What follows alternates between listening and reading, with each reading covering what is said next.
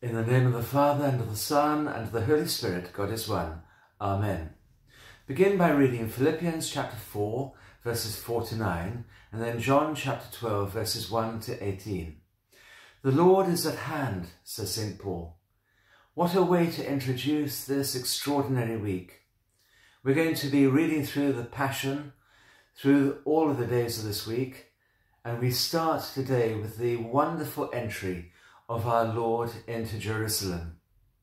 Even then, in the middle of all this rejoicing, we notice the priests who plotted Jesus' death. They look on the God whom they should worship, and they see only blasphemy. The Lord's at hand, with us today, now, here. We take his teachings to heart on Monday through Wednesday in the readings, learning his law, making them our own. Then come Wednesday, we will watch as Judas decides to betray the Lord, to sell him for a few pieces of silver. What about us?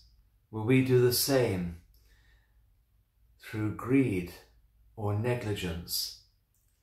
Thursday comes and we join the Lord at the Last Supper, and Judas slips out through the door into ever increasing darkness. Will we stay with the Lord? Will he remain at hand, or will we desert him?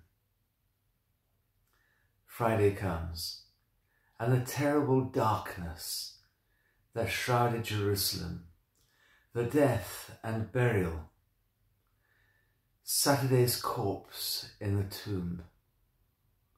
Throughout all of this, the Lord is close at hand.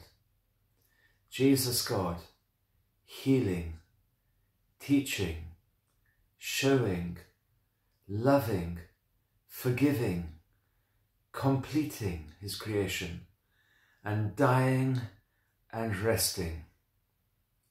And throughout your life too, whatever comes, the Lord will be there at hand. Then a pause, and then the resurrection. Your prayers. God bless you. Amen.